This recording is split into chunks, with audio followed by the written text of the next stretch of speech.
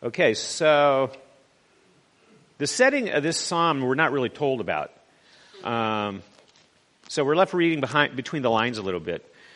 So we don't know what in David's life this psalm would necessarily relate to, but we do discover that David is contending with some issue with those Hebrews who are worshiping other gods, and he's taking a stand as a person who is not the one doing this. And so if you go back to the historical part of the Old Testament, which give us the life of David, there's one time in David's life when the themes of this psalm come together. And, that's when he is like a young guy and Saul is chasing after him. And he's looking for a safe place, for some refuge, where he can flee. And, that's over in Samuel, where all the history of all of that is. And then there's a second setting where later in Samuel, David is the one chasing Saul, and Saul is seeking refuge, and he's hiding in a cave with a spear next to him, and David comes upon him, and but David refuses to slay him. So interesting here is what they're both doing is they're looking for refuge of some sort. And so David is looking for a safe place. And that phrase that they have driven me from my share in my inheritance, which suggests that part of the consequence of David having to run for his life here from Saul is that he is disenfranchised, that he's lost his property, he's kind of wiped out, he's broke, he's got to figure things all out again. And so those he was having trouble with saying, you don't worship Jehovah, our God, when you're in rebellion against the king, so you might as well serve other gods. And both these themes are addressed in this psalm. So that's where we're going to get into now. And the cool thing about this chapter is that you can break it down into two portions, right? The first 6 verses are about the faithful servant, David, reflecting single-mindedness, that is, he sought the Lord, and the Lord alone to meet his needs in 5 key areas of his life. And then in verses 7 through 11, it's the faithfulness of God coming through and providing these things. And so we're going to start with going through this first part. So he has a real need for security here. He says, "Keep me safe, O God, for in you I take refuge." Right? So there's really no safe place on earth at this point for David. And so he's a young man, he's writing this, he's in a vulnerable position. There's this possibility of this imminent assassination of him, and he's been hiding in caves, using the Judean wilderness to get away. And so hiding away is kind of unique, right, to humans in a lot of ways, right? So it's one of the first things humans learned to do, was to hide. As soon as they're created, Adam and Eve are hiding behind a loincloth, Adam goes running away and hide and things like that. But, beyond that, we hide in caves. And while they're hiding in caves, we have a history of that because we can see the cave art, what they're up to, what they're afraid of. These big animals, they're throwing spears, they're doing whatever they're doing. They're looking for a safe refuge, and they're sharing their story that way with us. Or, down in South America, not South America, but down in the Southwest, like in northern Arizona and southern Colorado, the southwestern tribes, native tribes, built their homes up these cliff sides, and they would climb up rope ladders to get into them, and then they would pull the ropes up, which would give them total security, right? So they're hiding in there.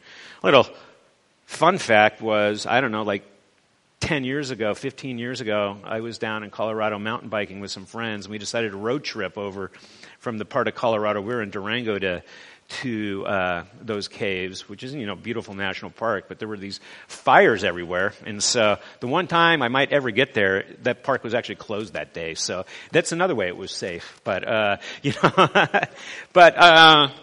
we've been hiding out through all our history. We're looking for a safe and a secure place, where we can rest, where we can think through the decisions, where we can think through the problems we're having. Some of us are going through hard times, figuring out where a safe place, a secure place is even going to be. We've moved beyond trees and caves. There's no more saber-toothed tigers on the road, but it's that we might have to worry about. But it's a dangerous world out there. There's always something trying to defeat us, looking for us, going to find us, and we're looking for ways to hide out from that, right? So we want to just hide out. And we don't want anybody knowing where we are, actually, even a lot of times. And so we go home, and that's our refuge, right? A lot of times what we do is we just hide out there, and we call that cocooning now. It's a term, kind of this modern sociological term, where it's an act of insulating or hiding oneself from the normal social environment, which may be perceived as distracting, unfriendly, dangerous, or otherwise just unwelcome, at least for like this present time. And technology has totally made cocooning a whole lot easier for us, right? It's like we just bury ourselves in technology. Like home stream Netflix, we're on our phone all the time. Whatever it is we're doing, playing video games. But like, it has made it possible to be socialized in a way where we can live in total isolation from maintaining contact with others, in that manner. And so they can be broken down into three types of cocooning, right? There's the socialized cocoon, in which one retreats in the home, the armored cocoon, in which establishes a barrier to protect oneself from any kind of external perceived threat, and the wandering cocoon, in which one travels with a technological barrier that serves to insulate one from the environment around us, which I think that's my favorite one. That's the one I do. And I work on the campus here, and that's all you do is see people on their phone buried down. I have my headphones in. It's really like I don't want anybody talking to me. A lot of the time, I don't even have anything going on in it. I just have them popped in. So if somebody hits you, it's like, that's it. I'm not available. And you know how like when you go to a corner and there's a bunch of businesses and there's a million people with something they want to pitch to you. It used to be they went door to door, right? And they'd knock on the doors. And sort of in our society, that's verboten now. Like I had a newspaper route when I was a kid. I don't know. Do all of you know what a newspaper is? But, yeah. And so, I'd have to go collect the money once a month from the people and, knock on the door. And that was just an accepted part of things. But, God forbid now if somebody comes knocking on your door asking for anything. So, we have, really just isolated. I mean, like sometimes I pop on Next Door Neighbor, and I look at stuff, and it's a sort of ridiculous thing going on there for the most part. But what I find amazing is people get upset because somebody knocked on their door. And it's like, oh, this person knocked on my door. What could they have possibly wanted? We should be looking out for... And I'm like, really? Is that a big deal? Somebody knocked on your front door? But I don't know. We live in this world where we're really looking for safety, right? And we've created all these methods to do it. But is that really a safe place you're going to be held during hard and difficult times? Because you've isolated yourself off. And so what David has done here, which is great, is he's seeking refuge in the Lord. Right? That's where he's seeking his refuge. He is on the run. I mean, he's got to run. He's got to save his life. But he's trusting God is going to take care of him.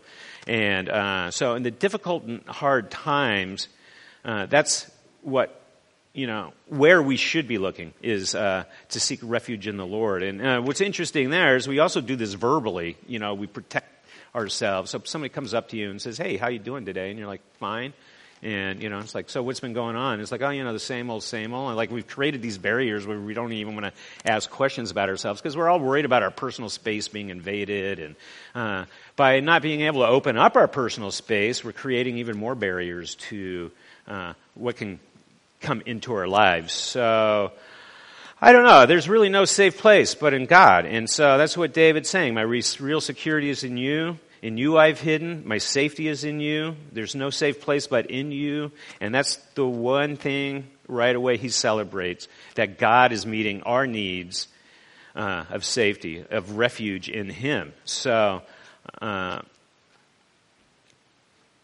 feel like that also leads on that the good news of the gospel is applicable in this little stretch too, because it's not that we can get close to God or find God on our own, because we can't really do that. And that's something Dennis preaches all the time. It's like not about our works getting close to God, but about God finding us, on our path. And so that's how it happens. If we hide ourselves away, we're not open to that. But God can get to us anyway. So one of the great things about God is he's a God that moves, It's also one of the bad things about God for a lot of us, because like we want to put God in one place in our life. It's like maybe it's just here on Sunday, and but we don't always experience God at church. I mean, that's for sure, you know, and there's nothing wrong with that. But it's like, and then we isolate it off, we compartmentalize it, and this is where we're going to experience God. This is where we place where God's going to be. But God can go anywhere he wants, so you're going to find him in different places in your life. It becomes kind of inconvenient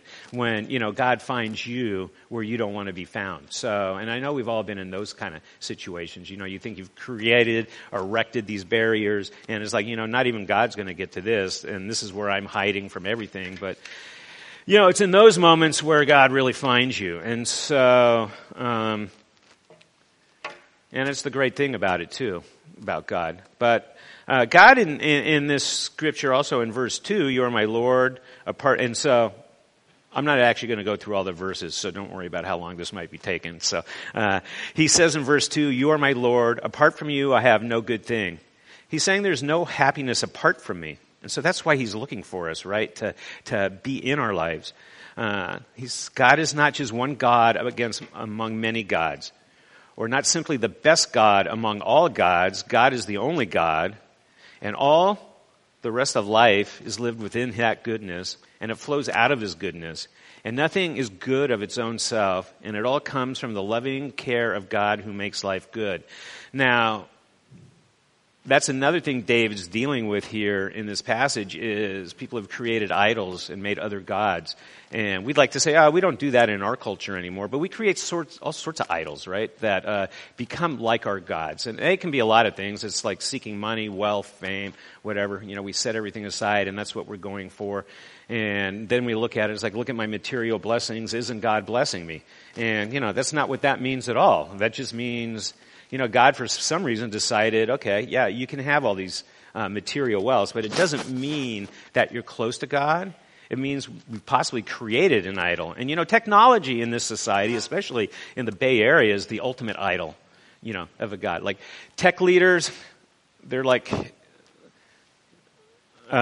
old gods on high who say we know everything, you know, and they make proclamations that what we are doing are going to change, it's going to change your life for the better, and just trust in us, and this is what we're going to do. And we just blindly follow, you know, and we're like, yeah, that's going to solve all our problems, you know, and like technology has its good things, it has its bad things. Largely, we're seeing there's just a lot of negativity to it, a lot of things is leading society in ways that makes it difficult. As much privacy as we want, we have less and less of it because of how technology works. I will tell you, though, I did figure out something in technology that was really useful this week, which is I have no data at home in my apartment, which means I don't have a landline, I don't make phone calls. Unless I text somebody who has an iPhone or something, like I can't even text half the time. And then, I don't know, in the latest update on the phone that I downloaded finally, it like gave me an option for Wi-Fi calling, you know, like making phone call. And now I can sit in my living room and make a phone call, which normally I have to throw my clothes on if it's cold at night and like get bundled up, go outside and walk like 30 feet down the street, 30 yards down the street to make a phone call. So, I don't know. That was one cool thing about technology there, but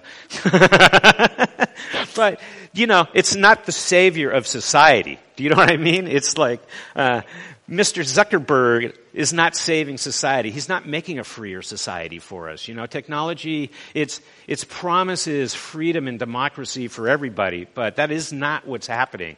And we place our value in these sort of things and our trust in that, and that's creating an idol in our lives, right? But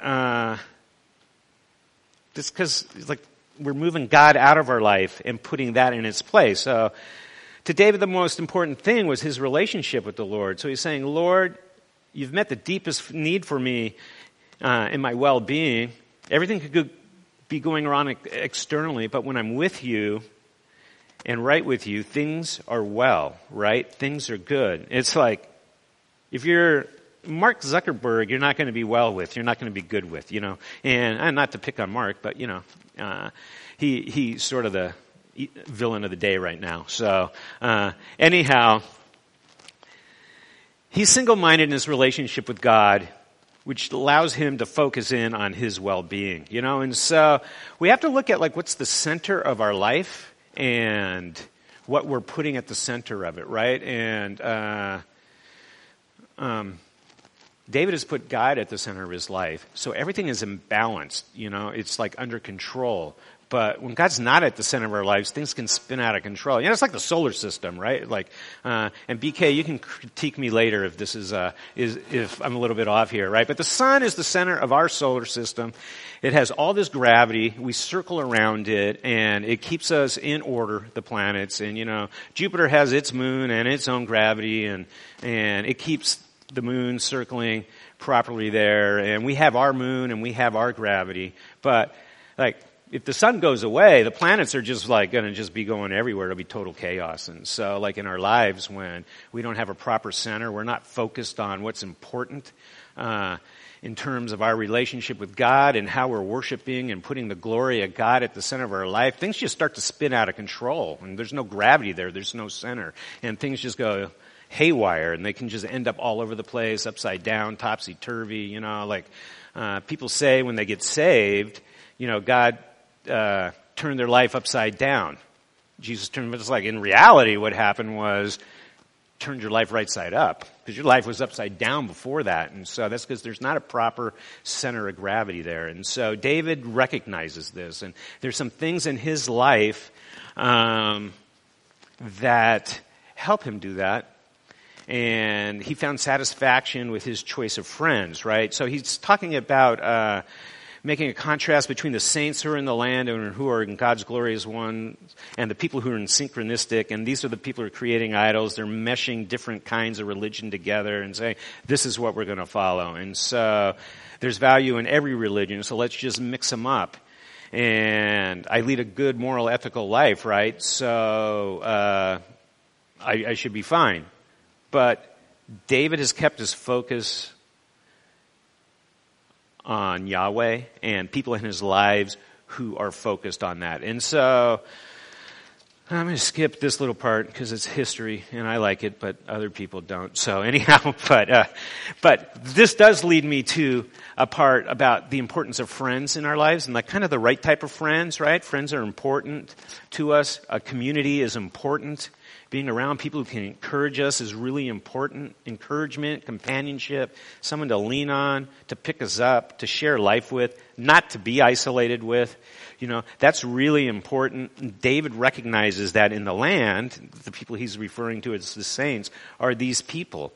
And so I just recently went down to Kings Canyon, and that's where the giant sequoias are, and they're awesome trees. And they're basically the same tree as the redwood, except they're high altitude, and they grow wider. Redwoods can be taller, but they're amazing to look at. And the one thing they definitely both have in common, they're these giant trees. They live for 2,000 or 3,000 years. They have a 40-foot base. They're super strong. They're fire resistant, and they have all these strengths, but they cannot stand alone, right? Because they have a super shallow root system. So you've heard of a redwood grove or a sequoia grove. They live in groves because their roots can intertwine with each other and grow around each other. And by doing that, instead of standing alone, you're standing together in this grove, which makes everybody stronger. If you're alone, you're weak. Humans are weak, But when we're in community, our roots are shared. We're sharing life. We're picking each other up. We're living life together. Then we become stronger. And what we can do then is recognize that life is a gift, and that all of us have gifts, right? Imago Dei, we're created in the image of God, and there's a bunch of different things under that, but one of those is being in the image of God, we have certain characteristics, and we all have gifts God gives us, and we can share those with each other. And, a lot of times, your good friends have one gift and you have another. You might have multiple gifts, and they complement each other, So one friend can be the encourager to you and just be there for you to lean on and to help you through those other hard times. And, maybe somebody else is the one who picks you up and kicks you in the butt and gets you going and, or, supports you in a whole nother way. But we have gifts that complement each other. And the gift of life is a gift.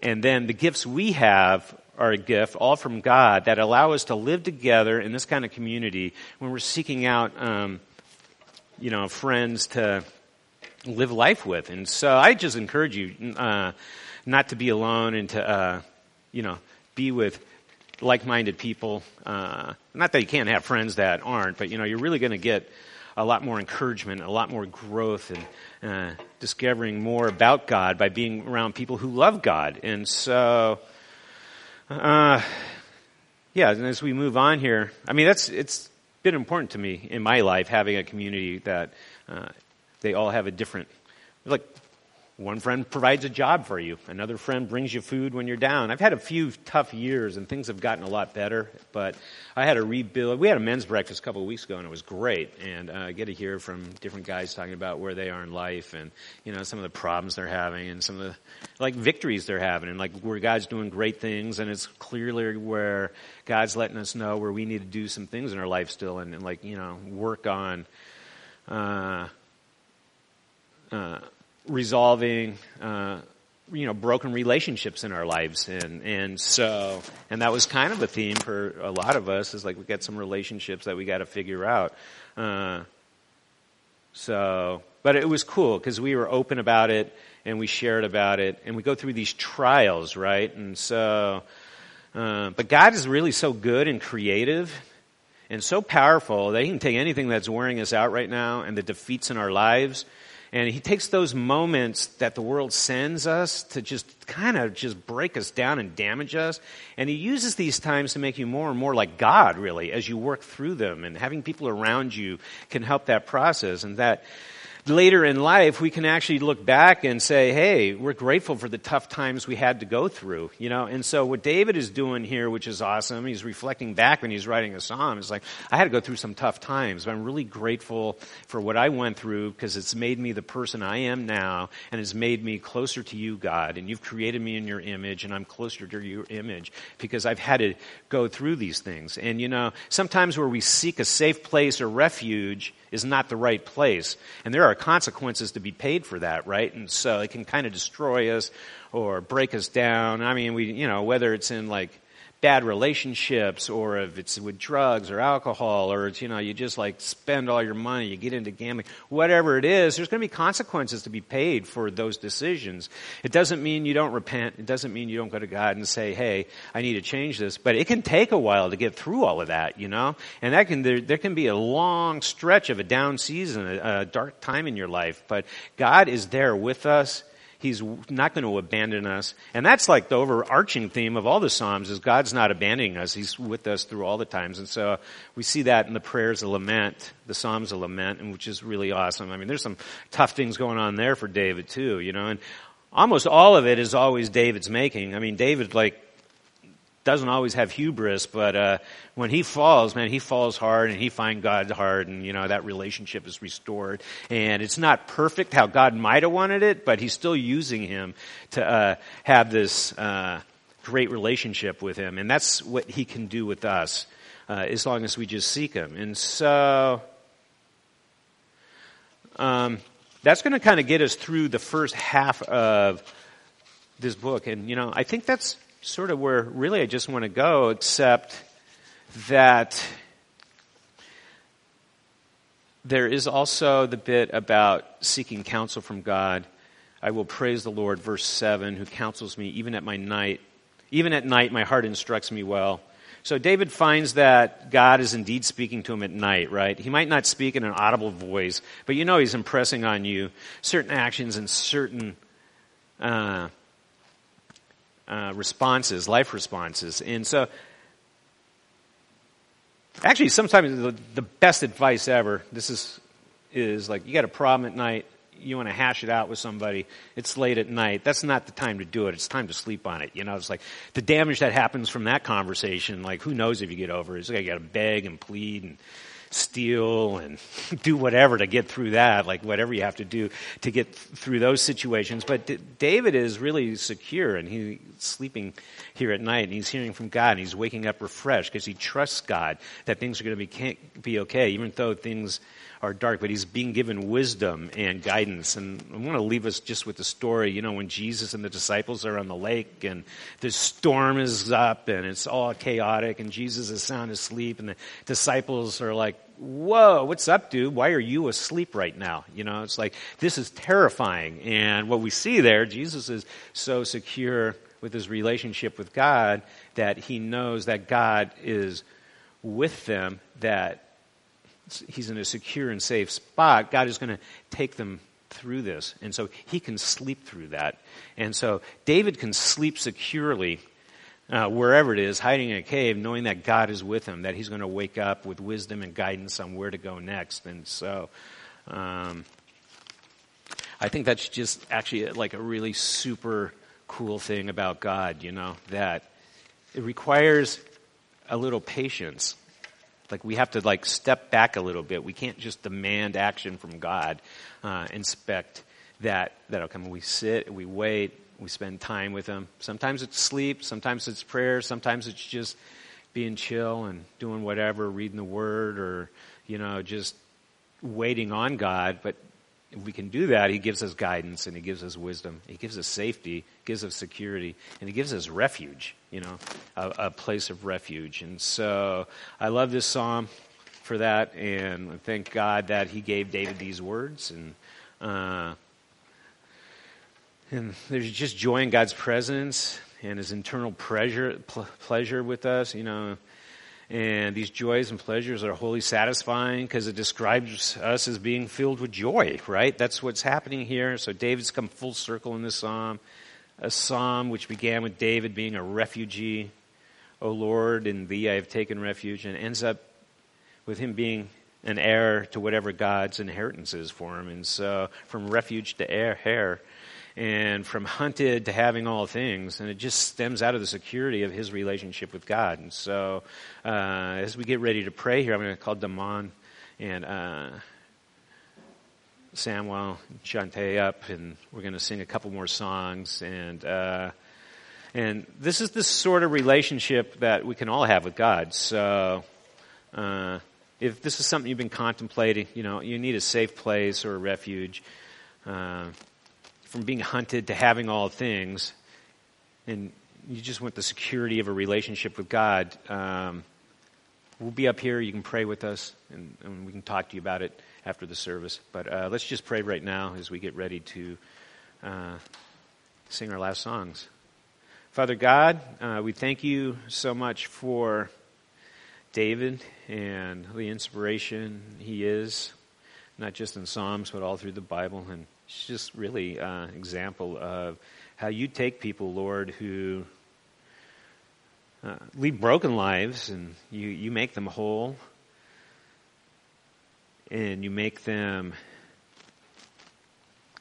something beautiful for us to behold, because we know that you were broken, and if you can do it with one broken person, you can do it with another. So we thank you for being a God that moves in our lives, that finds us where we are, even when we're hiding from you, God, and that you seek us out even when we reject you, and that our safe place is with you and not behind walls that we create, Lord, and that as long as we look for that refuge with you, Lord, that we have a measure of security in this life and what you have for us after this life, Lord. And it doesn't always materialize in, wealth and fame and the great job, but it does materialize in having a relationship with you that gives us peace and the confidence and trust in you to not abandon us and to be with us always. And so just